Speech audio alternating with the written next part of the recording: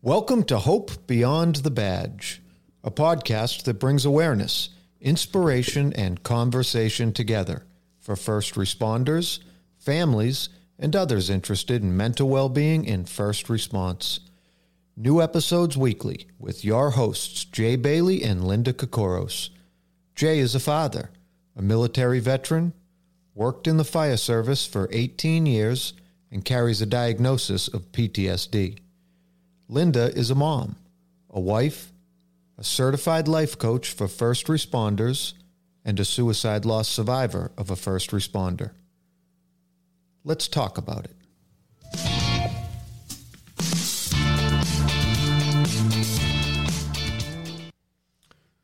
We started this podcast last April, and in 8 short months, we've released 36 episodes. Every one of these episodes has had an impact on us, and we hope that they've had an impact on you, our listeners, as well. Our guests have included first responders sharing their stories, families talking about their experiences. We've had mental health providers on, and we've brought together panels of suicide loss survivors, some that were coworkers, family members, and children. Yeah.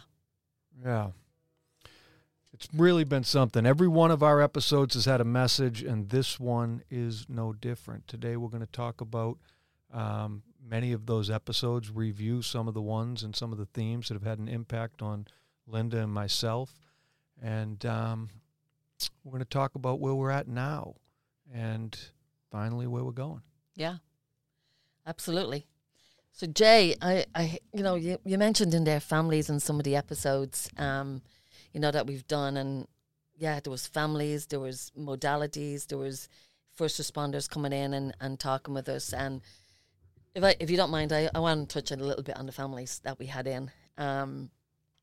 As a family member, I connect with all the interviews, right, that we've done, and I've learned so much from all of them. But I want to talk a little bit about the families that I remember. How brave those families were to come in and share their story, because there's been a lot of struggle for those families, right?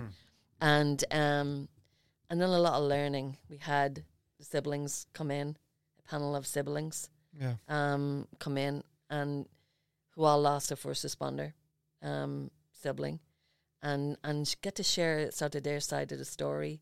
I think that a lot of times I remember that having a huge impact on me, because a lot of siblings, especially when a first responder, dies by suicide, it's either the spouse or the mom and dad, right? With sort of all the attention would be brought on them. And a lot of those siblings shared with us that time that they felt invisible. Do you remember that? I do remember that. Yeah. And that had a huge impact, I think, on me, listening to them and giving them a voice to be heard, to let them know that we see them, and to get their voice, how they feel, and they are important also. I also remember, the Betts and the Bergens coming in, parents of losing the first responders.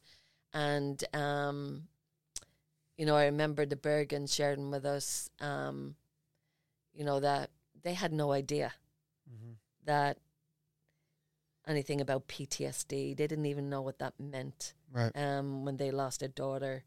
And, that I remembered Mom Lorena saying, we didn't know anything about that. We just knew that our daughter was a kick-ass firefighter. Yep. And we were so proud of her, right?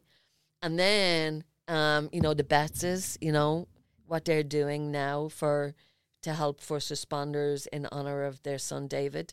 But there's just so much, and then the wives, my God. The panel of wives coming in and talking with us on that interview. Jesus, so powerful. It was so powerful. We got to hear, what they were left with after the loss of their spouse. Yep. And you know, where their lives were left. Yeah. You know, how they had to have a new identity of where they were going to go and how are they going to pick up their lives after the loss of their first responder. And you know, some of them shared, you know, medical insurance, health insurance was gone, taken away from them if their husband was carried the insurance, right, health insurance. That the health insurance was gone, and a very different reaction from departments supporting the spouse after a loss of their husband, right? Yeah. I mean, that was freaking. But that was huge, right? That was a huge impact on all of that. Like having the spouse, having parents in, and having siblings in. That was huge on me. Not only that, because I felt it myself as far as being a parent. I mean, you get connected with other family members who have gone through just all of a sudden you don't feel alone anymore, right? You have, even though we don't want to be part of that group that we're part of, knowing that you're not alone was a big impact for me. So they all definitely had, that was sort of huge for me, having them on, for sure. Was there anything that you, on the interviews, I mean, all the interviews had obviously a message for me that I got from every one of them. Any of them that you want to share on? I'll touch on a few. I mean, the whole process has been so rewarding. It feels like a privilege to have the opportunity to speak to all these different mental health providers and the variety of treatment methods that's out there. From, you know, we've had people talk about EMDR, talk about mindfulness, all the way over to yoga for first responders and equestrian therapy. Yeah. So that, I feel like I learned something new every episode. You know, like we've been very lucky to have some professionals in here that do good work and help first responders, you know, move from struggle to wellness, and to hear the different way that each one of them approaches that has just, it's been incredibly interesting for me and I hope for the listeners as well. Yeah. The other thing that really had an impact on me is hearing chiefs. We were very lucky to have a couple of chiefs come on, and we have another one lined up for a future interview. And I think it's so important for the authority having jurisdiction to be supportive in this space, to be supportive of trauma recovery for the men and women that they have authority over in first response. So it's just really refreshing for me to have those conversations and to see that some of these supervisors are beginning to come to an understanding that there's a better way. Yeah, absolutely. And I totally agree with you on that. We've had so many great modalities in there. Wow. When I think about, like, Julie Lovely, right? Wild Heart Horses for Heroes. Yeah. Do you remember us having her in for the interview, but even before the interview? Yeah, going out to the farm. Yeah, do you want to chime in on that? Like, what was that like for you? What do you remember? Well, I remember going out to the farm and being super impressed with how knowledgeable she was right off the bat. That was, I was very, very impressed with her level of knowledge. And then the description of how traumatized first responders and veterans would come out and interact with the horses, and her ability to explain very complex things in very simple terms. I wanted to take part in that, right? Me I was too. like, when do you have an opening and can I get in? Because I wanna spend a whole day doing this and be a participant. So I was really excited about that. What was your takeaway from that day? I just remember going, and I had never heard of equine therapy before, and especially equine for first responders. So, but yeah, I know how that interaction and how calming a horse can be, right? And there's no judgment because they're just interacting with you from where you are now, right? And but when I met Julie herself, and then we got to meet the horses, right? And the horses on the farm, and it was beautiful, right? Yeah. Beautiful small little farm. They're non-for-profit, so Wild Heart Horses for Heroes is the name of the organization, right? But Julie Lovely is the one that runs it. She's a founder of Wild Heart Horses for Heroes, and oh my God, I just remember feeling, I want to be this girl's friend. Yeah. Like I've said that to you many times before. Yeah, I yeah. could hang out with this woman Yeah. because she just has such a calming presence about her. Extremely knowledgeable, I would say, and expertise in her profession. Yeah. And what she does, what she offers. And I felt that from her energy, that from that moment she started talking. I mean, I was sort of standing there most of the time with my mouth open going, yeah, right. It was a really great feeling. And that was just sort of going to the farm to meet her and to talk about a possibility of her coming for an interview, right? Yeah. And then she said, yeah, she agreed, yes, I will come on and talk on, on an interview, because we wanted so much for our listeners to be able to hear what she has to offer. Very close to home, right? Yeah. Yep. On the south shore of Boston, and it was very, very close to home. And we were very excited that was some, first responders or veterans would be able to visit there. And then even more so then when we got to talk to her in her interview, I mean, she just blows me away. Yeah. I still do, if Julie is going to listen to this, I still do want to participate in that program. So whenever one comes, or a one-day retreat, I'm in there. I'm signing up right away, and I'm sure Jay is smiling across the way from me, so I know he will want to do it too. I definitely do. Yeah, absolutely wonderful program just to experience that, right? But definitely Julie Lovely was one that had a modality, right? Yes. That should definitely, I feel, should be, I wouldn't say taken advantage of, right? Take advantage of this modality being offered to you as first responders. And it's so close. And it's a non-profit, right? This program is offered free, right, to first responders and veterans, right? But I think so, yeah. It gets cleared up. It gets cleared up very quickly. Yep. What else? What else did you, what would you think if department heads, we'll say, supervisors, administrators in departments, we did yoga, right? We talked about yoga. We talked about mindfulness coaching, yoga for first responders. We had Shay Mellendike on. These type of modalities, right, for first responders, if departments embrace these are something that can help a first responder. And let's support it. Let's support this for wellness, right? Make it part of a normal, not we're going to introduce this one-off program. Right. But make it part of the culture. Yes. How would you feel that first responders would benefit from it? Well, I think it's like trying to, predict where the internet would take us when that was first coming around. I think it's almost unpredictable, because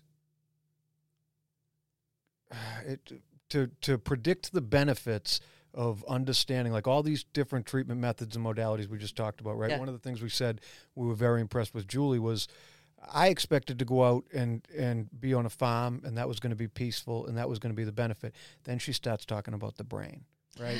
And all of this stuff comes back to that. All of this stuff comes back to the mental and emotional state of people who have made the decision to serve their communities selflessly and participate in the trauma of those communities on a regular basis. And that has an impact on the nervous system and the parasympathetic and all of that. So each one of these modalities brings peace to the person that participates in them. And if you take people who are going 100 miles an hour and they're all amped up and their entire focus is in the direction of go, go, go, and you calm them down and you bring that whole culture back to a baseline of inner peace, how do you predict what the outcome of that will be? I don't think that you can, but I think we're going to find out. Can you elaborate on that a little bit? Like, how do you mean? How are we going to? We're going to find out. Well, because when more people interact with it. Well, yeah, I think that the change is beginning to occur, and I hope that I'm right about that. Right, I hope it's not just because that's where my focus is. I hope that it is the cultural shift that I think that we see coming. But if you look at 20 years ago in first response, it absolutely was not okay to talk about mental health at all. Yeah. And we've discussed that on this program a lot too, for reasons that make sense. There was no there. There was no next. It would be like a waitress saying, I have a hard time carrying trays. It's like, this is the job.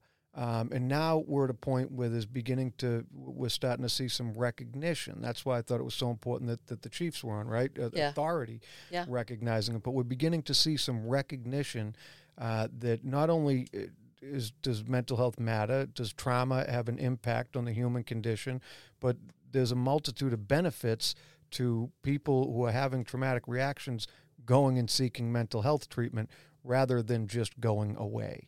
Yes. Yeah. So we're at a point in that conversation where change is beginning to occur. So where that takes us, if it eventually takes us to a point where mental health injuries are treated on par with physical injuries, which I believe that they should be, then we'll begin to maybe have the ability to stop measuring those benefits. And when I say, I don't think you can predict them, I think they'll be financial, right? When somebody starts suffering, it comes out in ways that don't show up on the spreadsheet. Somebody has a DUI, somebody has some other problem like that, somebody has, they're bringing rage into the workplace. Whatever the symptoms are that show themselves, a lot of times the results, what it looks like on the surface is a disciplinary issue if we get to a point where somebody goes, whoa, we got this man or this woman who has been an exemplary employee for 15 years. Let's take a look at the incidents they've been to. And now all of a sudden they're showing up late for work. And they're forgetting this and forgetting that. And they, are not paying close attention to their equipment. They're not checking their stuff right. And, now slowly... what happened to them? Yeah, what happened, right? And what happened? And when somebody is physically injured, like if somebody showed up because they needed the money and couldn't take time off work with a broken leg, what would the culture do? It would be like, whoa, I know that you got a trip to Disney planned and you're trying to work overtime, but you absolutely cannot get on the fire truck right now. You're a hazard to everybody here. Yeah. And we're not mad at you, but you have to get healthy and well. So you're going to the doctor. When we get to a point where when somebody begins to show symptoms that they're suffering from trauma, that is recognized and that person is referred out to help and to treatment appropriately, and they'll have a long career that is continuously rewarding and without, from the other side of it, from the administration side, they won't, it's a money saver. They're dealing with the disciplinary route and treating symptoms like that is pretty costly, as opposed to having a streamlined to mental health treatment. Yeah, absolutely.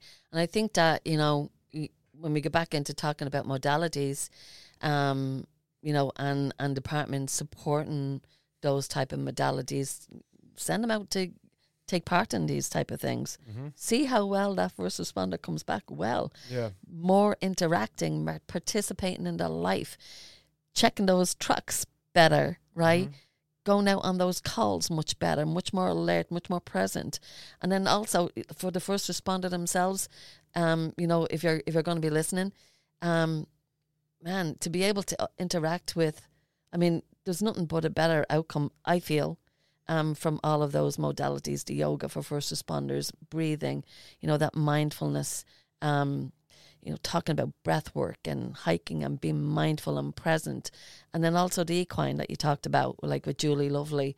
I mean, there's just, for a first responder to have an interaction with their own nervous system, right? Yeah, like I said that, yes. Yeah, like just an interaction with their own nervous system and know where they are, right? If I'm having an anxious day, I know what to do. When they go through those, and be able to calm themselves down, even if they are having some sort of struggle. I mean, guess what? You see those things every day. You're going to have some off days, right, and good days, and when you learn how to be able to do that, have those tools in your tool belt, right, to be able to cope with those off days. That's for betterment for everybody, for the first responder, for the first responder family, and also for the departments. Right. Oh, And the community that they serve. So it's a better all round. And that's why I'm so proud I'm honoured to have those, modalities in an interview with them. I mean, we had such a really good round of folks. So if I was to ask you, I mean, think about now, right, we're 36 episodes in. I'm very proud of us, like, putting those there, right, out there to the public. Why we started was for that reason. And what you just talked about, making it easier for a first responder to be able to talk with our peers, if they are struggling or going through some form of struggling. And, we know that a lot of first responders, what made me want to do this podcast is to, a lot of first responders don't go and seek help until they have to. Right. And unfortunately that sort of ends up being like a crisis situation where they need to go and get help and be away for a while, maybe. I don't know. But man, if those, I think the whole point of it for me is to make it easier for first responders and bring on all of these, folks and modalities that we brought in, was to make it easier for them to be able to pick up the phone. Yeah. And to say, or maybe they hear themselves or hear something in a first responder sharing their story of struggle, and then to gaining strength and wellness again, that they might start to see some of themselves or hear some of themselves in a first responder who had shared their own stories, and gain the courage to be able to seek some help rather than letting it go on and on, to be some sort of a crisis situation. Right. Have you personally gained something from the interviews that we've done? Like, do you feel like you've grown from it, like from then to now? Yes, I have. I've learned a lot. I meant it when I said I learned something from every episode, for sure. And there really has been quite a lot of variety. And sometimes it's learning something technical from someone that comes on that's a mental health provider. I might learn something new about how people react to trauma, how they recover from trauma, how they cope in ways that are healthy and unhealthy. And I love that. Like, I love learning about that stuff. And then the other lessons that I've learned are more difficult to point out. It's more of an essence, right? Like when there's family members on here that have lost someone that they loved, or coworkers that lost someone, to listen to them speak from their heart about that experience. That's an essence. And there's a lot of lessons in that for anybody that sits and listens openly to that. And the same is true for many of these first responders, right? Like we had Billy and Freddie on here from Braintree. Oh yeah. And to listen to them speak about their experiences, or Raul in the Pulse nightclub. I was running a group for veterans today, and I kind of referenced that to something that he said to explain something about the way that certain things can can act as triggers and pull us back, right? Remember he was talking about all the cell phones being on? Yeah. Yeah. So I use that as a reference. And for our listeners that maybe haven't heard that episode, it was after the shooting incident, everybody's cell phone started going off. And then afterwards, you can see how if you're in an environment right after a mass shooting and you see something like that amidst, that type of chaos and violence and loss. And then, I mean, how often do you see a cell phone screen light up? All the time, right? So it's pretty disruptive in a clear way to explain something that sometimes is a lot more subtle, right? Sometimes people are getting triggered and they don't even know why. You have to meditate and calm down and chill your nervous system out in order, or at least relax your nervous system in order to discover the things that are disruptive, that are causing you to react in certain ways and respond in others. So I have learned a lot.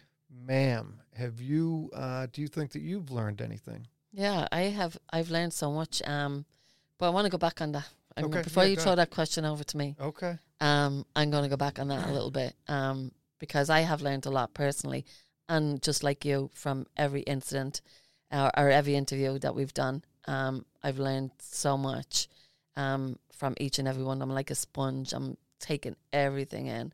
But I want to throw that back over to you. I mean, I know you've learned a lot, right, from each interview. But yourself. So if you put yourself in that picture, right? I know I've learned a lot. But do you feel you have, one of the questions, at the beginning I said, do you feel that you have grown from it? Your own healing journey, have you grown from that? These episodes from doing this podcast? If you want to go into that a little bit. I've grown more in the last 8 months than I did in my first 8 months in this world. I've done a lot of growing. That's been my focus the whole time, and I've been in the perfect environment to do it, right? So each week we interview someone, and I'm able to reflect on what they've spoken about and how that applies to my own circumstances and how I can use that to grow.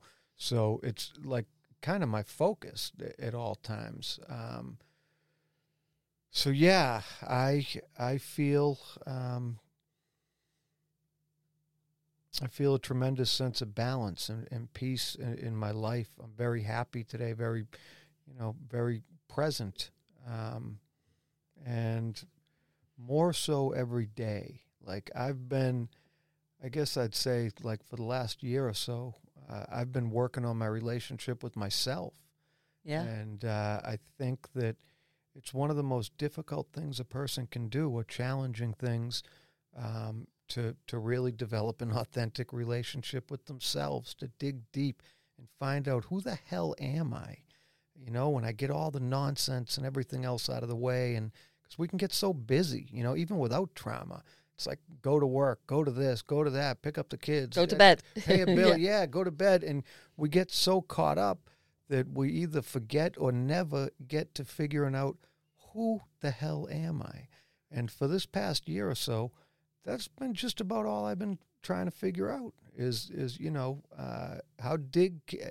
how deep can I dig within myself? How much can I learn about myself? How deep into my subconscious can I go? How well can I understand who I am? And I understand more and more every day. Yeah. Can I chime in on that? Please do. So what Jay has just said was he's grown, right? Putting it in simple terms, but he went into a little bit more, like having, learning really authentically who am I? Who am I? Where do I fit in? Who am I? And we talked a little bit off air about other folks, like retiring as a first responder, right? And where do they fit in, and where's their identity, right? Yep. And so I love that you're sharing that with our listeners. Where we were like this past year, like 8 months, and how much you have grown. And I can, test to that because, I spend a lot of time doing these interviews with this man across the table here, and I know how much you have grown, and how proud I am of you. So I just want that to be out there. You got me blushing over here, Linda. Yeah. So for me, I asked that question to you. You threw it over to me. Like, have you grown? Have you learned something? But I wanted to touch base on that. I didn't want that to flow past without asking you, well, where have you come? And, yep. How do you feel about where you were then 8 months ago to now in this past year? Yes, like you, I have learned so much from these interviews. I didn't realize, to be honest with you, doing this, my focus was to make it easier for first responders. How can I help a first responder make it easier for them to be able to talk about what they're going through? And that was my main focus for sure, and still is. How can I make it easier for a first responder to be able to talk? Because I really, really, really, really do. And I know we share the same passion. We really want them to make it normal to talk about what they're going through, right? Just like, hey, I broke my leg last week, or I hurt my back, or whatever it might be, to talk about this stuff. That last call that I was on really hit me. And it started to set me on thinking about all other things. I don't know what's going on, but that really hit me. I would love that to be a norm. Yeah. And a lot of the first responders that we had in sharing with us about their stories, they shared with us, many of them, we didn't talk about it. Like Billy Cushion, Raoul, you talked about Raoul. We talked about Chris Fields out in the Oklahoma, Oklahoma City bombing. They all talked about their experience as a first responder, and we don't talk about it. Right. That's the way we were brought up in the culture when we joined in our departments. And, and then what had to give for them to go seek help. Right. What give? What give? They weren't able to hold it all together for very long. Right. And I think they all would agree, if they were listening in, would be that it's not a matter of if, I'm going to experience some trauma experiences, right, from some critical incidents, or as Reddy Fiola shared, it was, a car crash that he was able to recall. But what he remembered was a hair slide on the middle of the road, and a wailing mom or daughter in the driveway because she'd lost her dad. Yeah. They're all the things that were playing back in his mind. So it might not be the critical incident itself, but it's all the other things that they get flashbacks on, and something might trigger it.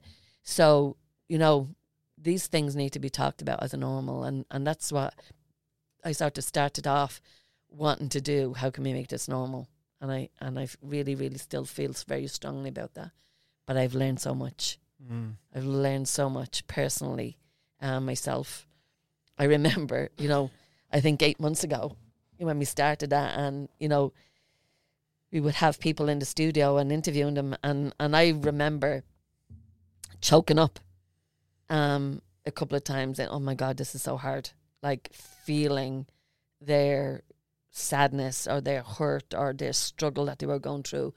And I still feel it. Yeah. But I'm not choking up anymore. And so I feel everyone, and I mean that with my heart, every one of those interviews that we've done, I have had some healing and growth. Yeah. Personally. And so not only have they been helpful for first responders to be able to get their story out there, right? And the different resources out there.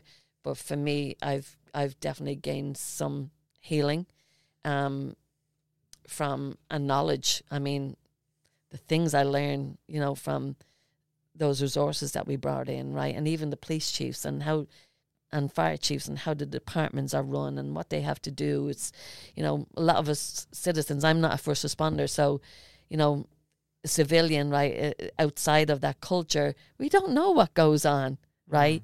And what they have to do after truck, and we don't know how they struggle, and that's also one thing that we wanted to bring out, is bring that light out to educate the community about what a first responder goes through, so we can support you, and make it easier for you, and have more empathy and compassion for our first responders also. Not only because, you know, we lost Alex 5 years ago, but man, in hindsight, if I knew then what I know now, you know, we wouldn't be having this conversation. You know, as a family member, I think that if I was given a resource to, like, saying this is what your first responder could be going through, or our family were given that information, like a debriefing beforehand, a prep. I think that all of us as families would have been better equipped to be able to support our first responder, to be able to interact with them maybe a little bit differently, and then also to make it easier for them when they come home to be able to talk about some of that stuff, so that a lot of those lives that have been lost maybe wouldn't be, or maybe someone wouldn't be. And but I think that wow, you know, so I think that, you know, what we've gained, you know, where we came from 8 months ago starting the podcast, even to 5 years ago, I wasn't having these conversations 5 years ago. Right. You know what I mean? Yeah. And 5 years ago, there wouldn't have been maybe first responders coming out talking about it, or chiefs coming in and talking about it the way they are with us. So so grateful for all of those interviews, and for everybody that's been so open to come in and really, really supporting the podcast that we're doing. And, you know, so going from then to what we've learned now, where are we going? What are we doing next, Jay? Yeah, so you mentioned like why we started the podcast a few minutes ago, right? And that was, we wanted to see the conversation around mental health and first response change in a way that was helpful. Yeah, we wanted to see it approached differently. We wanted to see first responders able to overcome the stigma. We talk so much about that, and be able to, you know, access the resources that are available. And you know, you just touched on your own experience, right? And the things that, you know, what could have been different. Going through that experience. So we started wanting to see the conversation change, and I think through this process, that's another thing that we've learned along the way through sharing our own experiences and listening to others. We've kind of identified a few specific ways that it could change. And I think that's one of them, right? I think, you know, supporting families and having different resources available at different times throughout the experience of being a first responder. That's one of those ways that, you know, we think there can be some improvement, and we intend to contribute to that. Yeah. Families, that's a big, I just shared with you, you know, if I had known then what I know now, right, through preparing us as a family, you know, educating us, like a debriefing or whatever, bringing us in and saying, this is what your first responder could see, and this is what they could be going through. And, you know, if you point out some of those red flags to us Yeah. so that we can be aware Yep. and watch out for them and not be scared to approach a first responder about seeking help right at home. You know, families, dude, you know, sorry, I'm saying dude, but that's okay. I can call him dude. Yes, ma'am. Families are a huge part of this first responder career, Yes. whether they want to or not. That's right. Right, they're part of it, and I want to support those families too. We want to be getting in, and how can we help? If that was something that was missing, Yeah. big time, Yep. and it's been missing from so many families for so long, and share with them what we want to do. Well, we're going to do a few things. And one of the things that we have coming up is going to be a first responder family readiness workshop. Yeah. Where we have networked with some of the mental health providers that are culturally competent for first responders, and people with specific experience in helping families from the first responder culture and community. And we're bringing them together where we'll spend some time. They'll present, they'll present their information and provide contact information to the family members and first responders that are in attendance that night. Yeah. So we'll start connecting these people with the resources, and we chose the word readiness for the reasons that you just explained, right? Yeah. It was based off your experience and that common experience that we heard through our interviews, I think. So many interviews. Right. So many interviews. The word kept on coming up. Yeah. Topic kept on coming up. Families. Right. Families. And I was like, yeah. Like every time I heard it, my ears would go, stand up, right? And I'd be like, yes, right. This is absolutely true. Families need to be supported through all of it. Not only when a first responder is gone or lost to suicide. We want to help families now be able to educate families beforehand to avoid that, right? Right. We don't want it to get there. And so what we've done is the Alec G. Kokoris Memorial Fund, we've been very fortunate to have a lot of support, and with Hope Beyond the Badge, we've been able to put our heads together and say, how can we do this effectively? Yep. And so what we've done is we've gained so many connections with resources and modalities in the, as you said, in the mental health field. And we're going to bring them all together for a family readiness workshop, as Jay said.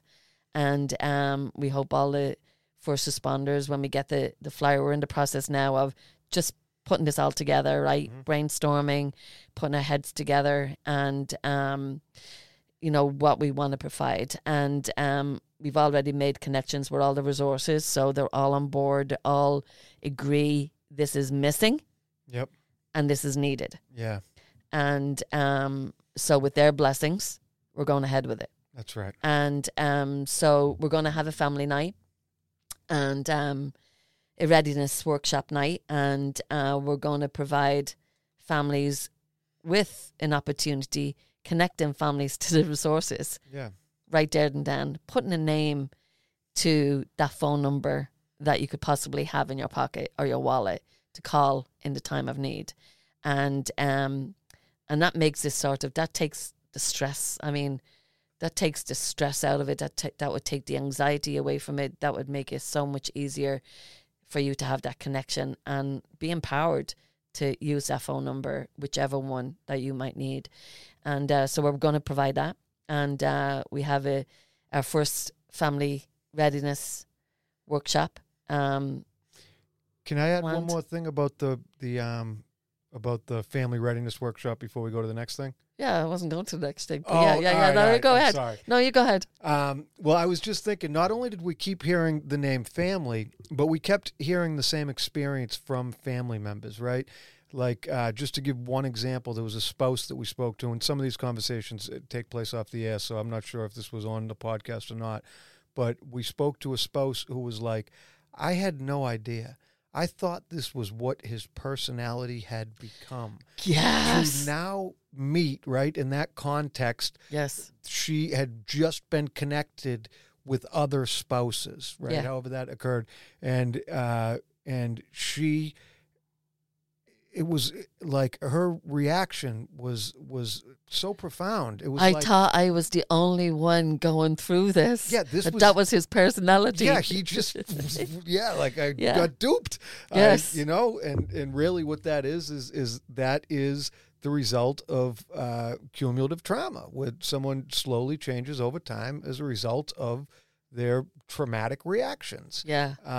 And we hope to see more family members gain a better understanding of that before they have the experience. Yeah. So when they start seeing their spouse, their loved one behaving differently, rather than making assumptions or just trying to figure it out, you'll know clearly what you're looking at, right? And have the tools and resources and skills to be able to respond to that in a way that's likely to be more effective. Because if you don't know what you're looking at, it just seems like this person is miserable. What is going on? Yeah, Why well, you're saying it nicely, because I was just going to say this person's an asshole. Well, that's like, what sorry, they look like. Yeah, right? yeah. Sorry, but that's sort of reality, right? Yes, it As is. like, you know, wow, he's coming home. He's like, so I'm just using he, right, as an example. Yeah. But he's coming home and he's just being a jerk. Yeah.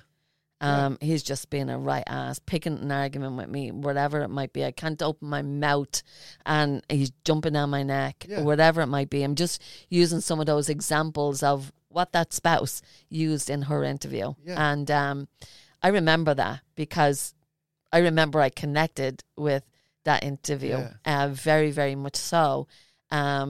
Because, wow, yes, she really thought she was the only one, and that was his personality. And, yeah. She was so relieved. She was so relieved to know that there was other people out there that were going through the same thing that And she there was going through. Yeah, and there was a reason. And there was a reason. And now we can get help for it. Yeah. And he can start healing. Yes. And we can start healing. Everybody, right. 'Cause The family can start suffers healing together. The Yeah, family suffers together. And heals Absolutely. together. Oh my God, I'm so glad you brought that up, Jay. Yeah. So what we're going to do is we're going to invite first responder families, whether you're a spouse, whether you're a sibling, whether you're a parent, and first responders. We encourage the first responders to come also. But we're going to invite those families with information, and then have the experts speak. Right? They're all going to have tables there set up that night. They're all going to have all their information provided. They're all going to speak on behalf of their organisation and resources that they. We're going to have trauma therapists there for first responders, all, as you said, culturally competent, right? Mm-hmm. And then they're all going to get to speak. So you're going to hear what they have to offer, how they're going to be able to help the first responders and families, right? And then you're going to have an opportunity to be able to visit those tables also if you choose to. But what we're going to do, Hope Beyond the Badge and the LGK Memorial Fund, we're going to provide a folder for each family that's coming that night. And we're going to have all those resources in that packet for you. Yep. And lots of information in there also for you to take home. So maybe you're not ready or you don't need that folder right now. Yep. But there will be some day that you might need to pop in there and open that up. And you know what, you're going to remember when you come that night that there's you met those people, you saw those faces. Mm-hmm. It's not intimidating. They're just like me and you. Yep. And you're going to be able to pick up easier. It's going to make it easier for you to be able to pick up the phone, to make a call and say, I need help. My family needs help. That's right. Help us. And they're going to be able to help you or guide you to the resources that's needed for you to suit your needs. So we're going to do that, and that's going to be March 9th, right, Jay? Yes, ma'am. March 9th is going to be, and we're going to put a flyer out there, so people will probably call us or email us and say, when's that going to be? When's that going to be?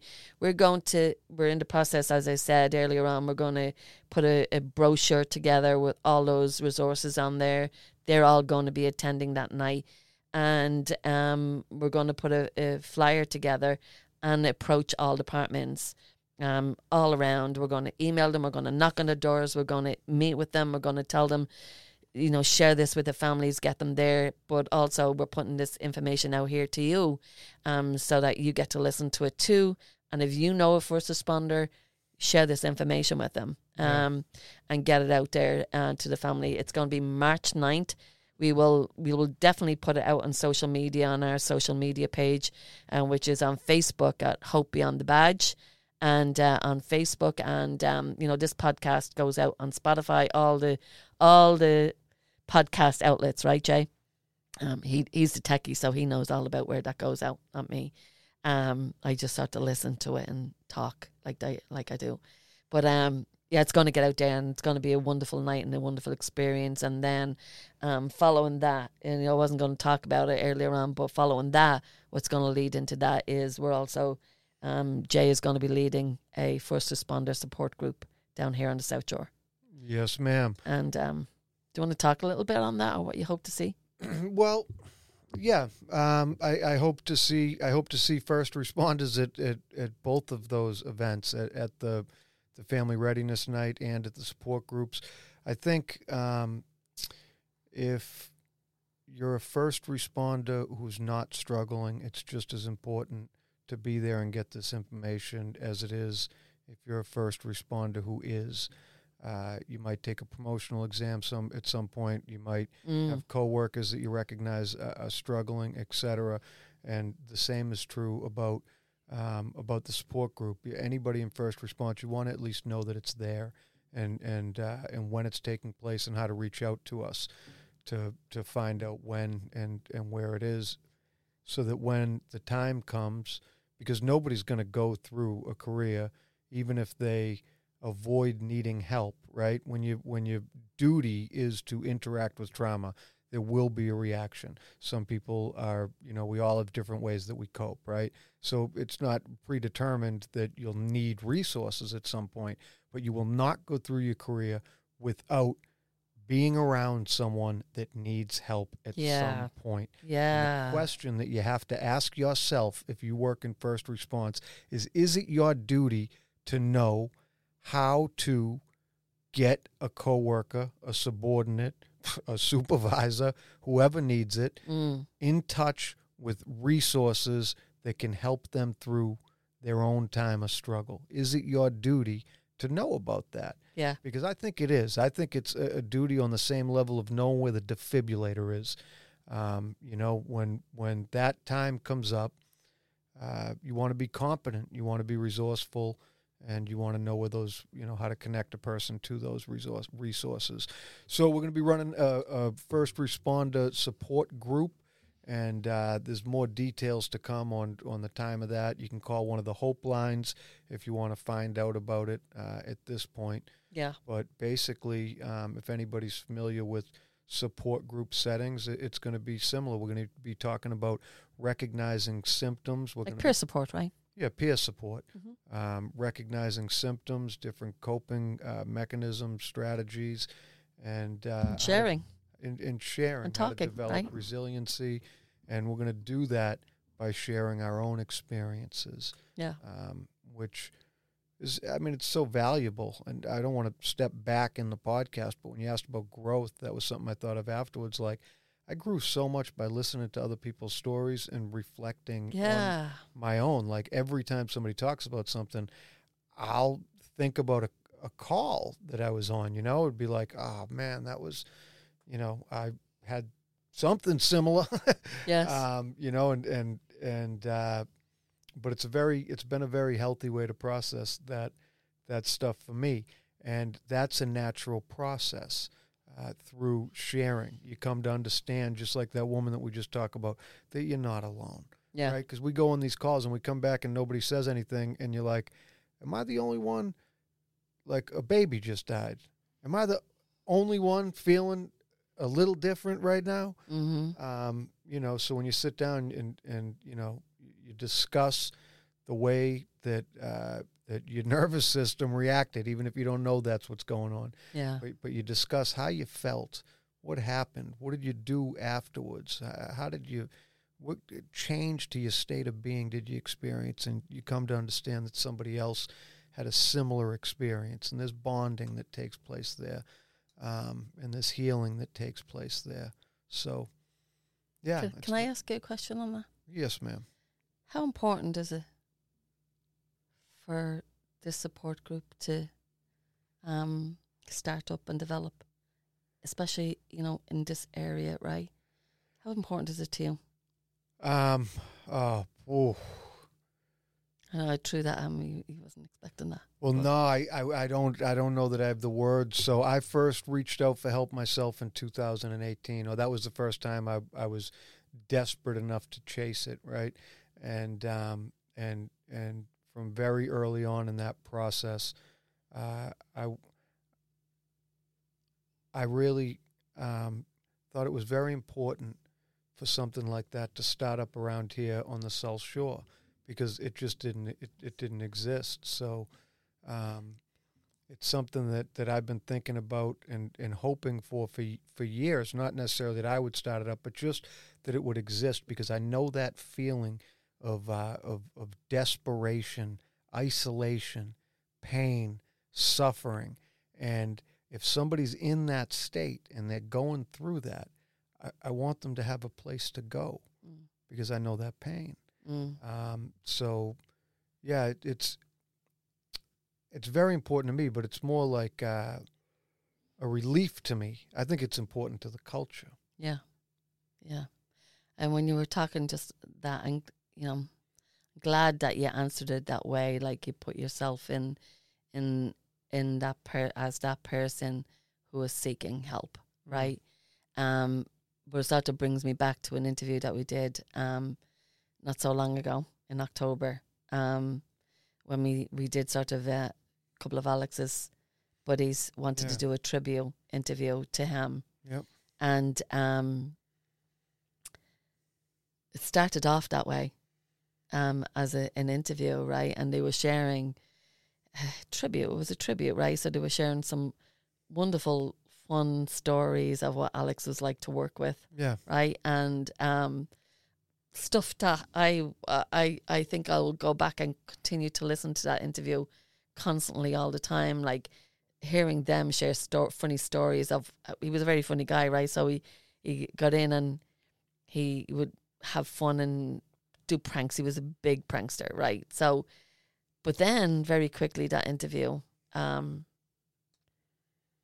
turned into these guys sharing their own struggles, because I think a lot of them for the first time that evening realized, because I feel that I had addressed it or said to them, you know, I'm a suicide loss survivor, but you are too. And I want to know how you're doing. Yeah. And that led into them sharing in a group. There was 5 of them, right? And that sort of led them into sharing how they struggled after losing Alex personally, each one of them. And they were friends, right? And I remember just, you sort of brought me back there to that interview when you were talking about you and how peer support and a group, you know, is important for the culture. And it is. It's very, very important, like extremely important for the culture, especially when we know talking about it, right, makes it normal. Yeah. And so when we talk about it, or when they talked about it that night, and they, for the first time, some of them said, he's a friend of mine. And this is the first time I'm hearing this, that he shared how he struggled so bad after the loss of Alex. And it took him a couple of years to go and seek help after the loss of him. And that led to another guy sharing in the same group, that 5 group. And So what I'm saying is that what started out as to be a tribute turned into somewhat like a peer support group for them, because they felt safe to share. Yeah. They felt comfortable, secure, and safe in the environment that they were in at that moment, for them to be able to share how they struggled. And I think I also know that, one officer said, I didn't realize I was going to come here tonight and share, but I am not doing well. Yeah. And to see the support for him that night from his peers, right, was absolutely wonderful to witness. It really was. Yeah. And so when you talked about that and how it is important for the culture, and I could feel that from you when you were saying that across the table from me, I could feel it from you. It's not only words that he's saying, he's feeling it and he means it. So, and it took me back to that night, that interview with the first responders sharing their story and a tribute to Alex. And so if you haven't listened to it, go and have a listen to it, and you'll hear how very sort of subtly just changed into sort of like a sort of peer support group, with them all sharing and letting it out, letting it out. And I could see some of the shoulders like dropping, right, really that could, night. yeah. And so peer support is very important, a support group. So Jay will be running a support group, and if there's anyone, if I can say, I'm not being biased because I've gotten to know him over a couple of years, and he's probably not even going to like make eye contact with me when I'm saying this, but I've gotten to know him over this past year, I would say a year, and very well. And I know there's a lot of very, very competent first responders and peer support groups out there, and you're all doing amazing things. But I don't know anyone better than sitting over the table there in front of me, and who could support other first responders. And I'm very proud of you, starting doing this, and I know you'll be committed, and I know what they will get is someone facilitating a group, but also, being able to take it open and make it a safe environment for them to be able to start some healing themselves. And so, I'm looking forward to that happening in this area. So just keep tuned in, and keep tuned into the Facebook page, especially on Hope Beyond the Badge and the AGK Memorial Fund. That's where we post a lot of our stuff, right, for this, for what we do. And that's our main source. And then we'll also get it out on the podcast too. But keep your ears open for that, because there'll be more to come on that when that is happening. Yes. And when that's going to start up for sure. And then eventually, you never know, families, spouses. I think that we could also use a first responder family support group, or spouse support group, or a family support group eventually, if we feel there's a need for it. So don't hesitate if you feel there is something that you would like us to see us doing, or getting up and running. But that's where we're leading in that direction. We're doing the family readiness workshop. We're going to provide resources to families, and have those speakers, make it easier for you to be able to reach out. And then also with a first responder support group, and then maybe if there's a need for it, we will put on a first responder family, meaning for the spouses or the family separate, right, from the first responder group. Let them have their own space, and then we'll have a family support group, right? We're not forgetting about you. That's why we're doing the workshop, right? Is get those families involved and have a support group for you. Maybe your families are struggling, and you can share support and each other, and know that you're not alone, just like that spouse that Jay was talking about earlier on. So, a lot happening, right? Yeah. A lot happening with the AGK Memorial Fund, and a lot happening with Hope, with the Hope umbrella, right? Yeah. The Hope Absolutely. Network. What a great example that you gave with that podcast with Alex's friends, co-workers. So if anybody is wondering about a group, right? If you're not familiar with what it is, go to Spotify or wherever you get your podcasts and listen to that episode. It's a good example, you know. And when you ask what it's like that's what it's like. If a group of first responders, that's what it'll be. Get together, a little laughter, stuff like that. Starts out with some light banter, and then we talk about it, right? Like I can say managing symptoms, developing coping skills, and that's all true too, right? But really what happens, if you got something you want to get off your chest, we're going to provide an environment where you can come down and you can talk about it, somewhere where the information will remain safe. Yes. Right there. You confidential. Can just talk about it. Get it off your chest. And a lot happens right there. So that's what we're going to do. We're going to provide a safe space. Yeah. Get some stuff off your chest if you have to. Yeah. Yeah. Yeah, absolutely. And maybe you'll also want to be able to provide support for another first responder when they hear your story. Yeah. And someone can relate with you, right? And that's the healing begins. And the healing begins, Jay. The healing begins for sure. Yeah, and we're looking forward to all that. So that's where we were. We started off this interview tonight, right? We wanted to start to touch base with everybody about, you know, where we came from, where we were when we started this, to what we've been doing, and then what that has transpired into, like what we're doing next, where we're going in the next couple of months. And we're very, very excited for that first quarter, right? January, February, March. Oh, I forgot to talk about the blankets. Can we talk about the blankets for a minute? Yes, please. Oh, Jeannie McEnany, how the heck did I nearly forget? Sorry. Well, we've been sitting there chewing the shit. Yeah. This Irish planter is making fun of me because I have my own way of saying things. Never. And he's making fun of me because I have my own way of saying things, and he might say, what? Shooting the shit. Yeah. And I say, chew the shit. And he's like, no, Linda, no, we don't chew the shit. Just think about that for a minute. So, no, I'm not chewing the shit. No, I'm not doing that. That's what he said to me. And I was like, I don't care what you say. I'm saying my own words.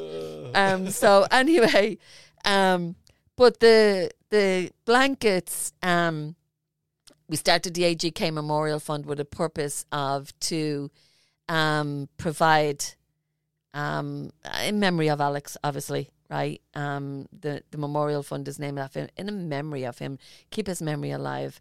But the purpose was to help first responders. And a couple of years ago when Alex passed away, that first year, coming into his anniversary, I was inviting some of those same guys that were on that interview over to our home. And, you know, we were going to sort of remember Alex together. And I didn't want them just to come for some food and some drinks, but I wanted also for us to maybe start some healing. And it was just before COVID hit. Alex's birthday is on March 14th, and I wanted to do it on his birthday. And, you know, 2 days later, there was a lot of talk going on about COVID and stuff like that. And so we it was his birthday, actually, in 2020. It was March 14th, and it was a lot of talk about COVID and possibility of everything closing down. And you know, I was just getting over some, you know, cancer treatment, and George my husband was sick at the time, and I was like, I think we should put it off for a couple of weeks of making this blanket and having this night. Can we put it off? And they were like, yeah, we're not comfortable either coming over, and you know, you're not comfortable having people coming over to your home. So, and we put off the blanket making night, and but that urge never left me to make that blanket and to form some sort of healing together. So. But what happened was COVID. Who knew we were going to be closed down for a couple of years, right? And a couple of years later, it hasn't left me, but it has grown into something bigger. And the blanket now has a name. It's called Hope. And hope came from, you know, giving someone some hope. And, you know, the 4 letters, when you think about those, the 4 letters in hope, we came up with you know, well, what does a first responder, you know, go through when they're starting some healing? And one was healing within, like they have to start healing within themselves. And the letter O was optimistic. Be optimistic for the future. There is a future for you. Mm-hmm. And then P was the power of positive self-talking, right, or thinking, right, positive thoughts and positive talking to yourself. And then E, embracing where you are now. And a first responder can't heal from where they were before, because you're no longer the same after going through trauma experiences and struggles with that. You're no longer the same. You have to grow and heal from where you are now. So embracing, E, in the hope, is embracing where you are now and healing from there. And accepting that, you do need a help, and I can start from here. I don't have to go back there to start healing, because you're not going back there. You're growing from where you are now. Yep. And so the blanket, over those 2 years, the blanket developed a name.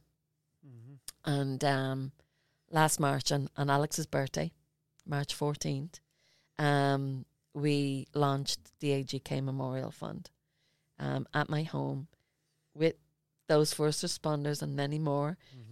And we had the new police chief in Abington, we had deputy chief from Braintree, we had the mayor in Braintree there, Jay was there, we had lots of first responders there, right? Mm-hmm. And different organisations. We had Plymouth County Suicide Coalition talk about mental health and how it's important to be knowledgeable about that, regarding that in first response. And so anyway, I launched the blanket then to them, and that night, and I made up a couple of blankets on how I wanted it and how I wanted to go out to first responders. And but basically, we launched the fund was to be able to make blankets for first responders and to get to organisations that help first responders.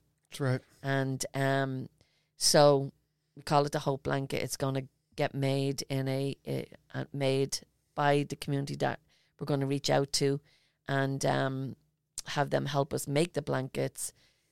The AGK Memorial Fund has been, raising funds. Abington Police Department has donated money to the AGK Memorial Fund. We've done some fundraisers, and the public have been coming in and donating to us. So we feel now we're ready to be able to sustain purchasing fabrics to make these blankets, and then we're going to ask the community to come in and volunteer and help us make them. Yep. And then we're going to get them shipped up. We're very, very honoured and privileged to have On-Site Academy be the recipient of these blankets. So every first responder who goes and attends a 5-day program, residential program there on site, every one of them will receive a blanket for their own, and they're going to be able to use it while they're there. Yep. And they're also going to take it home with them in memory of their experience at On-Site Academy, and to be able to take those tools that they learned and some healing, and be able to take that home with them and continue on their healing journey. It just starts there. Yeah. And when they go home, that's when it starts. Yep. And when the work starts for them to continue going. So they need a lot of encouragement and comfort through that all. So that blanket will be a lovely reminder of why you're doing this, for you, for your family, for your department, for your community, but mostly for you. And so we're going to do those blankets, and we're going to have blanket making nights. And the first blanket making night, we just finished the flyer now, right, Jay? And we're going to get it into print and get it out there to departments and reach out to some community members. Some people have already volunteered. We are going to need some more volunteers in, but it'll be registration. It's like, give us your name, like email us and let us know that you're going to be there.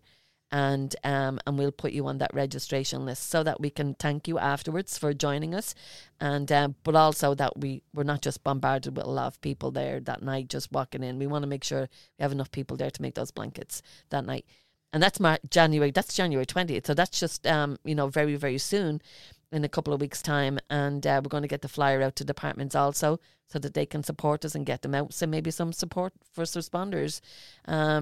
We'll want to also come, our first responder families will want to come and help us make those blankets that night.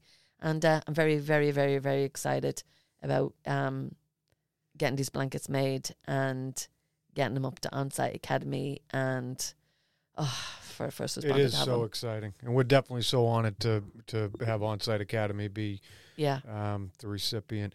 So on this blanket making night, if people listen to this and they want to volunteer, do they need any experience? Do they need to be artsy, craftsy, or is this something that we can teach them in the moment? We can teach them in the moment. We're going to teach them in the moment. All I need is 2 hands. Okay. For them to tie a knot, and we'll provide the scissors. And it's a no-sew blanket that we're going to be making. So they're not going to be sitting there with sewing machines that I have to teach them how to sew. Yep. It's not that, although I could. But they're just going to be someone that can use the scissors. Yep. They're going to be shown, and it'll be a couple of hours. It'll probably be from 5:30 to 8 p.m. maybe 2.5 hours that night. And we're going to do a blanket making night every month. So if you don't have an opportunity to volunteer this time, you will have an opportunity, because we're going to be shipping up monthly supplies to On-Site, not weekly supplies, but monthly supplies to do On-Site Academy for a month. And then we'll be working on getting the next month made up and getting them shipped up again each month. So we're going to do monthly supplies. And so we're going to continue to do fundraising as we go forward, and continue to be able to, to support buying those materials to make those blankets, and everything, all the proceeds go to the AGK Memorial Fund in supporting this and what we're doing. So, no one is getting paid; it's all voluntary. That's right. Even our trustee, who is a bookkeeper, that's our business. She's volunteered her services. The lawyer that we use to set up the 501c not for profit. He gave his services for free because they really support what we're doing.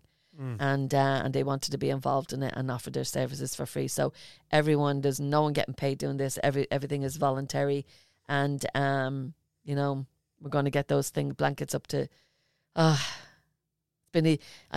It's been 5 years in the making, right? This blanket, so it's something that's very close to my heart.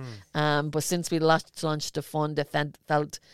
The AG came up last year. It felt very real. Okay, we're getting this off the ground. Now, what's my next step? Right, what's our next steps to actually getting these blankets making them? We're there. The fabric is purchased. We'll have scissors there. We'll have people there, and we'll even supply some refreshments if we have to. We'll bribe you to come and help us. So very excited. All good stuff happening right for the future, Jay, and lots more healing. Yep. In the future, lots more interviews. Oh my God, there's so many more interviews going to come, and we're going to continue to do what we're doing. And if you want to reach out to us, if you feel that you want to come on the podcast, if you're a first responder or someone that offers a resource or a modality for a first responder, or you're a chief in a department, come on. We love chiefs coming on here and sharing how they're supporting their men and women in the departments, and it just might inspire others too. So, but if you're a chief, if you're a first responder, if you're a resource, please, or a family member who wants to share your story or your struggles or how you've healed and how you were able to cope, share it. That's how we start the healing process and make this normal, is by talking about it. All right? That is right. And if you are one of those people and you'd like to see if you're a good fit to be interviewed on Hope Beyond the Badge, you can email Linda at linda.hopebeyondthebadge@gmail.com or j.hopebeyondthebadge@gmail.com. I think this has been another really good episode. I've grown, you've grown. Yeah. Hope is growing, and we hope our listeners are too. So thank you very much. Yeah, and we do also have some Hope phone lines, right? So Jay will put those phone numbers out at the end of this interview. Yeah, that's right. If you would like to call one of the Hope lines, you'll hear that in 1 minute at the end of the summary. Yes, absolutely.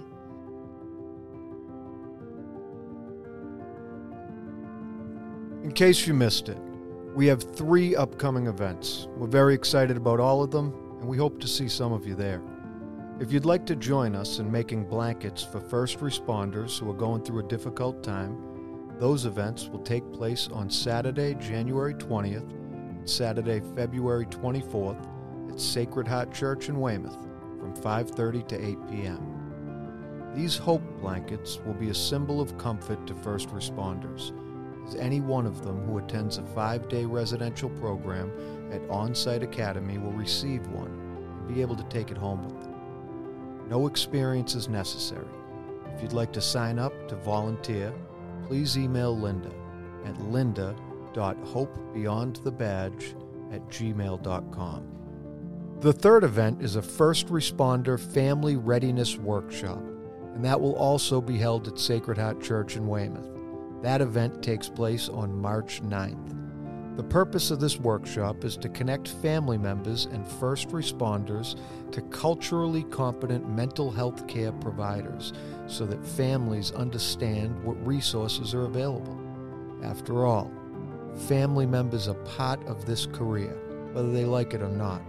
So please join us on March 9th and let's get ready. For more information about any of these events, or if you're a first responder who's struggling currently, please call one of the Hope Lines and we can guide you to resources.